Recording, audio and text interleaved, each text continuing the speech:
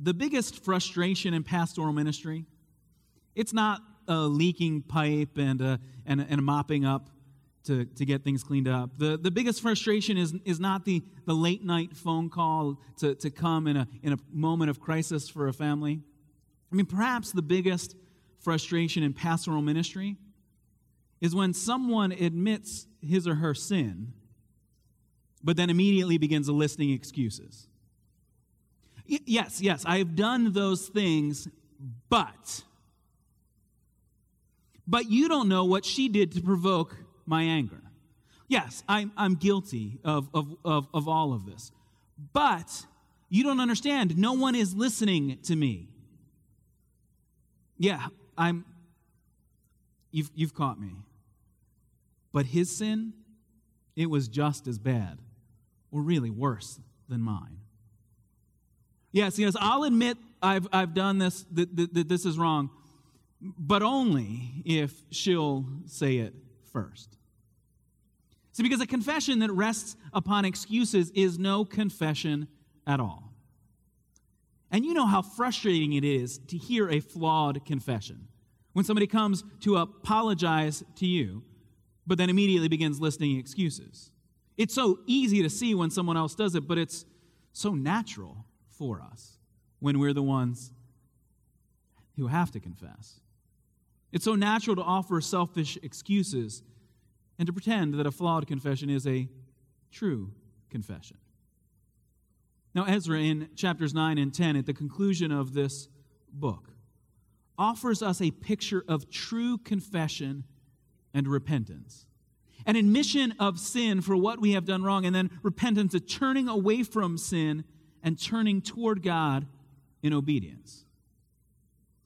And so we're gonna spend our time focusing on that and how God can apply that to our lives. But I have to admit, there are some questions that even before we get moving, some objections, some concerns that you have from this passage that need to be answered before we can even understand what's happening. So let's deal with those first. First, there is this discomfort we hear when we're told that the sin of the people is that there are these mixed marriages, or the editors of my Bible have given a little title at the top of chapter 9. It's Ezra's prayer about intermarriage. And historically, as Americans, it has sometimes been used to say that there is a race, usually the race of the person speaking, that is better than other races, and therefore you should never intermarry with someone of another race. And even here, it almost seems that that's what he's saying. Look at verse 2. They have mingled the holy race. But that's not what this passage is about. And at times in the history of the church, when this has been used for racist purposes, the church has been wrong. This is not about the different races of people, because that language there, even in verse 2 of the holy race, it's language of the seed, the holy seed that was. It takes us back to the very beginning of the Bible when Adam and Eve have sinned against God, and yet God offers a promise that from the seed of Eve will come the promised deliverer. Because from the beginning, the nation, the race, the people of Israel were always meant to be a blessing to all the nations.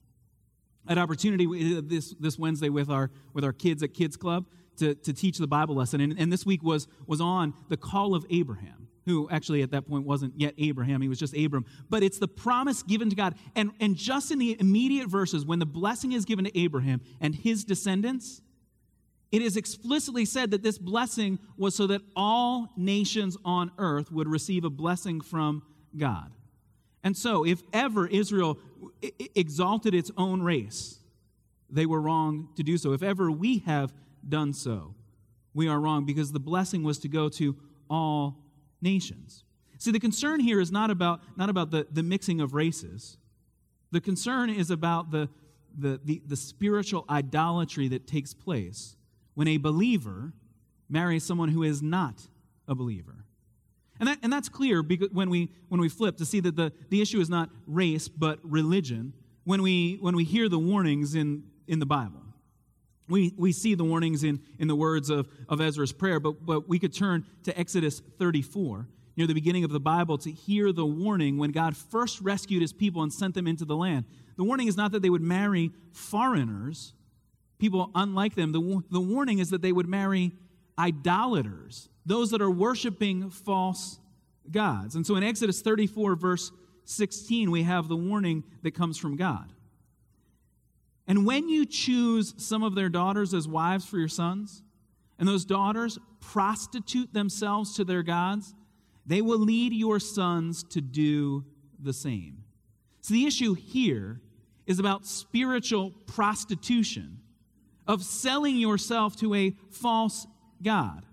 And so a believer in the true God should only marry another believer in the true God so that they can together worship God in honor. But even once we have that clarified, there's still another problem. And perhaps you haven't gotten there yet because I didn't read chapter 10. But the response, the confession of sin, and then the obedience that's demanded in new life is seen clearly in chapter 10, verse 11. That when these people confess their sins and repent, they have to divorce their wives. And so look at chapter 10, verse 11. Now, make confession to the Lord, the God of your fathers, and do his will. Separate yourselves from the peoples around you and from your foreign wives.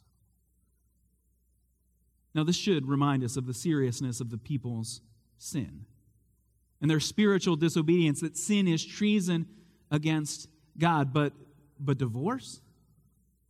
I mean, that seems to be the wrong application. And we have to note that for us to apply this passage means we have to understand it in the light of the teachings that come to us from Jesus and his apostles. And so this was limited, this direct command to divorce an unbelieving spouse was limited to this period in the church's history, this period in Israel's history, when the remnant, the small remainder of God's people, was at risk. Because the very question is anticipated in the New Testament. If we turn to the Apostle Paul's letter to the Corinthian church, he makes clear that if you are in Christ, if you are a believer in Christ, if you are found in Christ, united to Christ, that you should only marry somebody else who is in Christ. But then he envisions the scenario of the examples we have from Ezra, of a believer married to an unbeliever. Perhaps because as the gospel goes into different cultures, one spouse comes to faith in Jesus Christ and the other does not. And so, the question would be, do we do what Ezra commanded? Is divorce the response here? And the Apostle Paul makes clear that based on the work of Jesus Christ and the outpouring of God's Spirit on the church, that no, divorce is not permitted in that instance. The Apostle Paul says it explicitly in 1 Corinthians 7. He says it right in verse 12. He's speaking to those that are married, and he says, "To the rest I say this, not I, not the Lord. If any brother has a wife who is not a believer and she is willing to live with him, he must not divorce her." So you see the clear teaching. If you are not yet married, then you should only marry in the Lord. If you are married and your spouse is not a believer, then you must not divorce. And lest we get confused and only apply this to husbands divorcing wives, he, in the very next verse, makes sure we understand, no, this applies both ways. In chapter 7, verse 13 of 1 Corinthians, "And if a woman has a husband who is not a believer, and he is willing to live with her, she must not divorce him. For the unbelieving husband has been sanctified through his wife, and the unbelieving wife has been sanctified through her believing husband. Otherwise your children would be unclean, but as it is, they are holy." So the outpouring of the Holy Spirit, God can work redemptively even in a difficult marriage.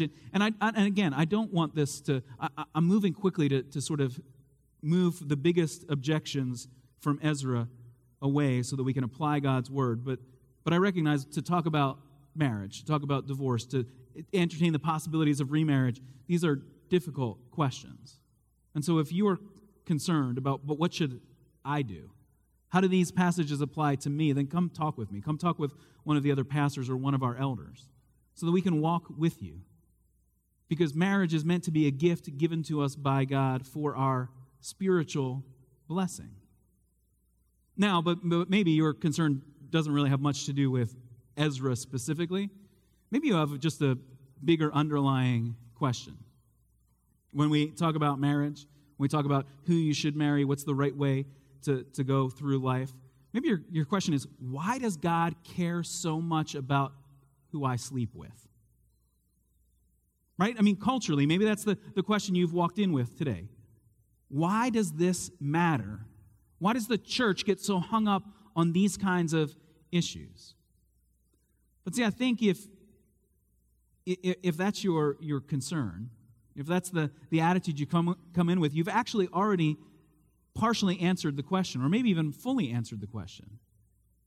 Because to assume that this is an area that we should just leave off limits, we shouldn't talk about it, God should get up out of my business, then you've already jumped to the conclusion that morality is entirely personal.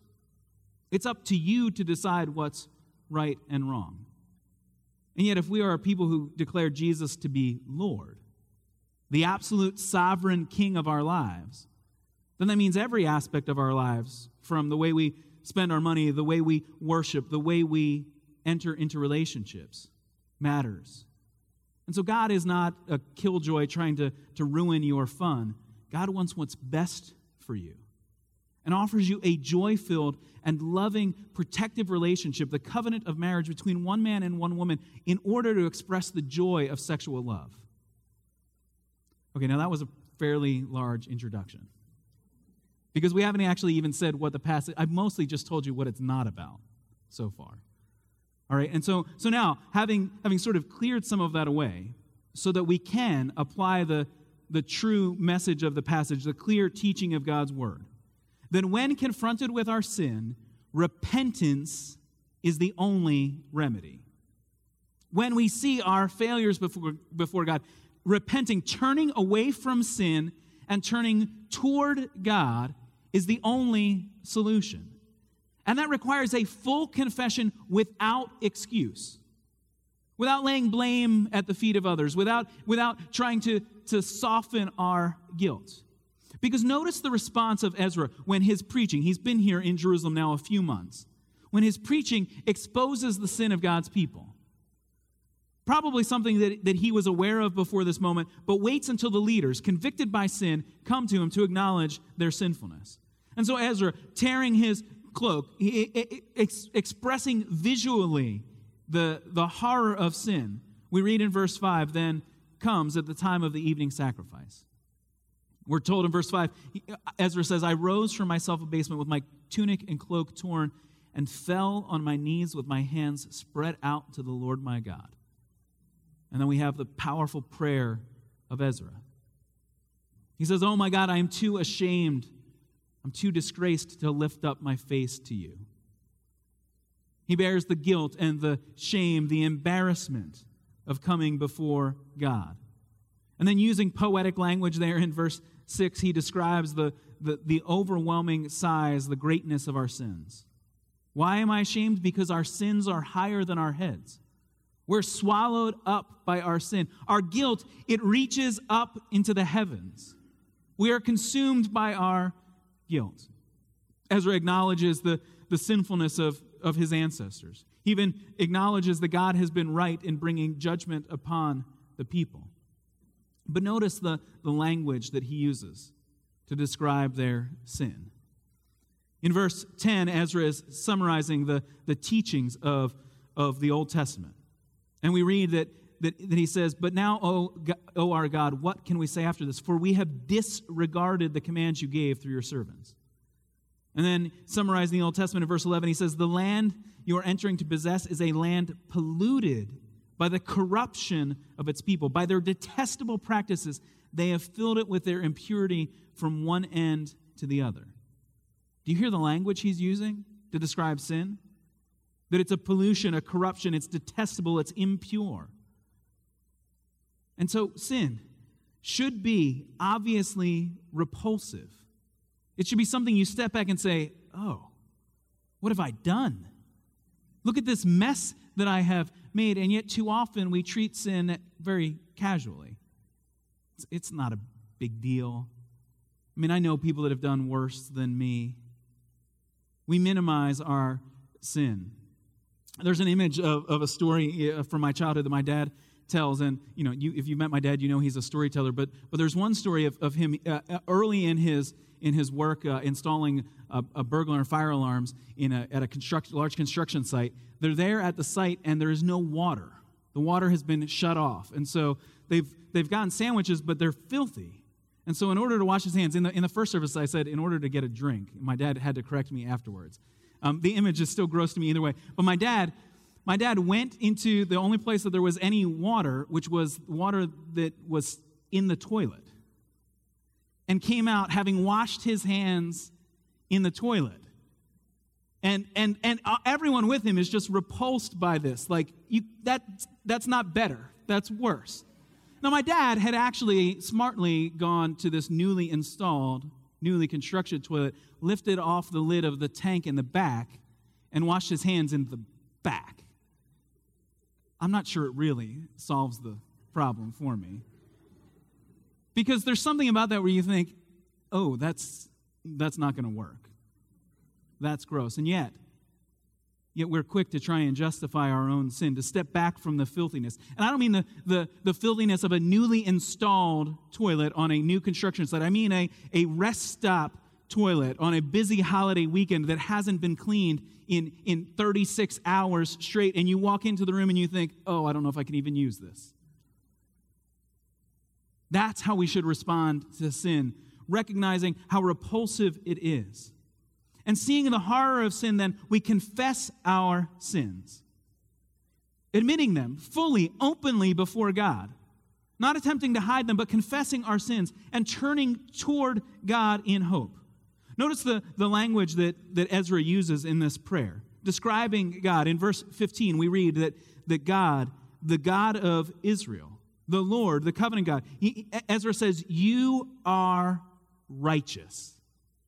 God, I look at my sin and it's filthy and horrible, but when I look to you, you are pure and perfect and righteous. In my own sin, I stand condemned and filthy, but God, you are perfect. But that wouldn't be enough to only have a righteous judge if you came before him guilty. But Ezra understands that the righteousness of God is also shown in God's grace. We saw it back in verse 8. Look there in chapter 9, Ezra 9, verse 8. But now, for a brief moment, the Lord our God has been gracious in leaving us a remnant and giving us a firm place in his sanctuary. You see, Ezra recognizes that God was just in punishing their sins, sending them into exile, but he has been gracious to let them survive, to bring them back, to give them the temple, to give them hope in the land. God has been merciful. He hasn't destroyed the people. That's what Ezra says in verse 13. That God has shown mercy. God, even though our evil deeds and our great guilt, yet our God, you have punished us less than our sins deserved. God has been merciful, withholding judgment. And really, we see that throughout the entire Bible. For when Adam and Eve rebelled against God and they brought death upon humanity, the story of the Bible could have ended there. God in justice destroying humanity, and yet he has not punished us as much as our sins deserved. He has been gracious. He has left a remnant. He has given us hope because he is a God of justice. He is a God of grace. And so true confession of sins is an honest admission of the filth of our sins, the grace of God, and then we repent and turn from sin. We turn toward God in new obedience to do his will. That's what Ezra says. We actually already looked at verse 11 of chapter 10, but look there again with me. They were given a specific command, but the first half of the verse is a general principle applicable even to us today. Ezra chapter 10, verse 11. Now make confession to the Lord, the God of your fathers, and do his will. See, repentance begins in prayer, coming to God and confessing our sins, but it does not end there. Because many of us can get up from prayer and say, well, I'm glad to get that off my chest. Now let's go back and have a little bit of fun. And we go right back to the same thing we were doing. It's like as a parent when your children are beating on each other in the room and you step into the room to stop them and they calm down for 10 seconds until you're barely out of the room. Your shadow hasn't even crossed the threshold and they're screaming at each other again. And yet that's how we act in our sinfulness. Yes, we confess our sin in order to justify sinning some more. But that's not repentance. Repentance is a true confession of sin and then turning away from sin in obedience. It is to make confession to the Lord, the God of your fathers, and do his will. It means we respond to God in gospel obedience. There can be no cover-up of our sins. And we see that in this passage. The reason that the leaders of God's people came to Ezra back in chapter 9 was because the people of Israel, chapter 9, verse 1, including the priests and Levites, are guilty of sin. The leaders of God's people, those with moral standing, with religious authority, are guilty of sin. And there is no attempt to brush that aside, to put it under the rug. True confession exposes sinfulness. And so we see that when the names of those who are guilty are listed here in chapter 10, it begins with the priests who have sinned against God and are required to bring offerings for their guilt. See, no one is beyond condemnation. We are all guilty.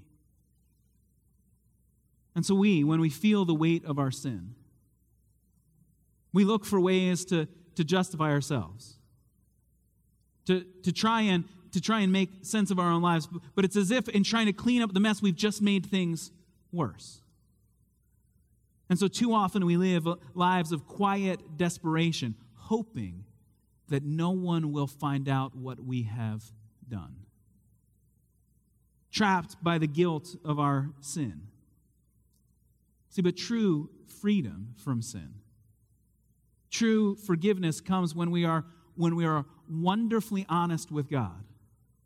And then we turn and find forgiveness in him.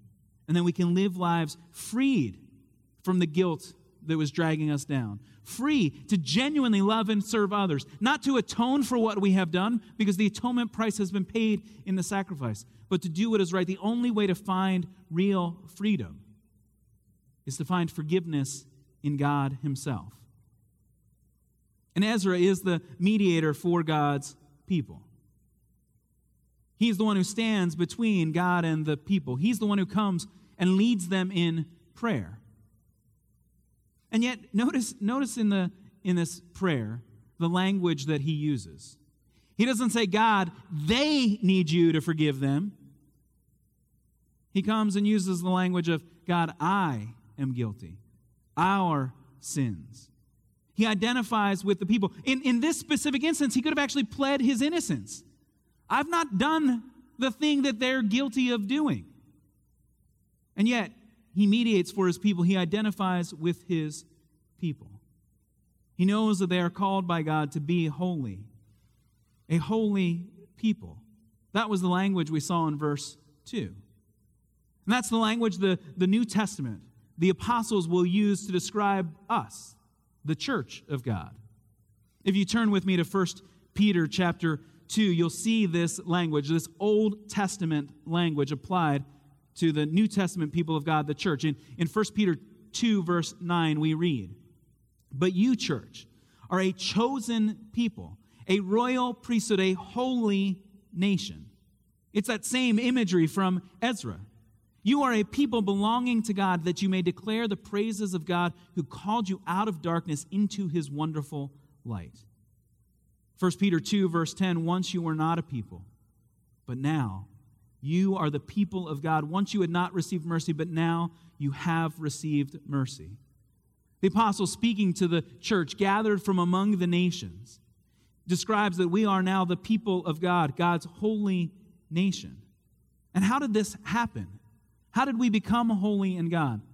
Not because the apostles went around picking the best people and saying, well, yep, you can be in because you're already holy. No, the apostles made the gospel known to everyone. Those that are called holy because of what God has done for them. If you look back in 1 Peter chapter 1, Peter has already explained it to the church. He says that we are called, chapter 1, verse 16 of 1 Peter, to be holy because God has said, I am holy. That's the call placed on everyone who follows after God. Be holy because I am holy. And then Peter explains, well, then how can we, sinners, live lives of holiness? Well, it's because of the way God has treated you, the way God has forgiven you. 1 Peter 1, verse 17. Since you call on a Father who judges each man's work impartially, live your lives as strangers here in reverent fear. For you know that it was not with perishable things such as silver or gold that you were redeemed from the empty way of life handed down to you from your forefathers. Peter is saying you can obey because of the price that was already paid to forgive you. How were you forgiven? How were you redeemed? How were you bought out of sin? 1 Peter 1, verse 19, with the precious blood of Christ, a lamb without blemish or defect. Christ was chosen before the creation of the world, but was revealed in these last times for your sake. Through him you believe in God, who raised him from the dead and glorified him, and so your faith and hope are in God. You see, Peter is picking up on this language of the Old Testament, that we need a perfect mediator. Not merely a man like Ezra who stands with us in our guilt, but guilty himself. We need a perfect mediator who can stand with us in our guilt, yet innocent himself. The Son of God who can bear the weight for our sins, the perfect Lamb without blemish or defect. And so the call of God on our lives when we see our sin is to confess your sins, to look to Jesus Christ, and to go in gospel obedience. It's pretty straightforward. And yet, for so many of us, it remains so difficult to do.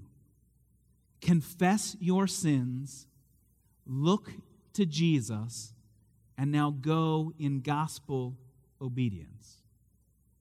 Let me pray that God would apply his word to our lives. Father, we ask that you would strengthen us in the hope of the gospel, that where we are quick to cover our sins, that you would show us the truth of who we are, that we would be willing to admit our failures, not as those who grovel before you without hope, but as those who come with the expectation of forgiveness because we see the work of Jesus Christ. Jesus, the perfect Son of God who took our sins in himself. Jesus, our perfect Lamb. Jesus, our one true mediator. Lord, I pray for those that wrestle with this truth today, that you would give them the faith to believe, the joy to see the forgiveness that is theirs when they turn to Jesus Christ by faith. Lord, help us to be people who follow this pattern of gospel obedience, to honestly confess our sins, to look to Jesus, and to turn in obedience to you. Lord, help us to be people who are quick to confess, willing to repent. Lord, we rejoice in the good news announced to us by our Savior himself. So we pray in the name of Jesus Christ. Amen.